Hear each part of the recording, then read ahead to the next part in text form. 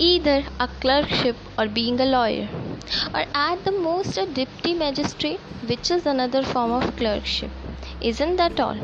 What good will it do you or to the country at large? Open your eyes and see what a piteous cry for food is rising in the land of Bharat. Proverbial for its food. Will your education fulfill this? Want and the education that does not help the common masses of people to equip themselves from the struggle of life, which does not bring our strength of character. A spirit of philanthropy and the courage of a lion, is it worth the name?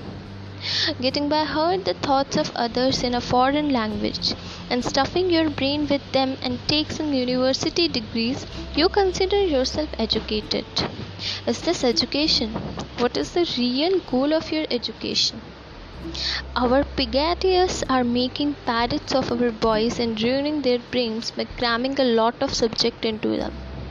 What does it matter if this higher education remains or goes? It would be better if the people got a little technical education so that they find work and earn their bread. What can you expect under foreign rule? The foreign concourse is not there to good to us.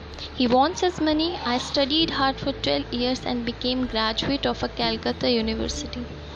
Now I can scarcely make $5 a month. In my country, would you believe it? It is actually a fact. So these educational institutions of foreigners are simply to a lot of useful, practical slaves for a little money to turn out a host of clerks, postmasters, telegraph operators, and so on. There it is. What we need, is to study independent of foreign control, different branches of the knowledge that is our own, and with it the English language and Western science.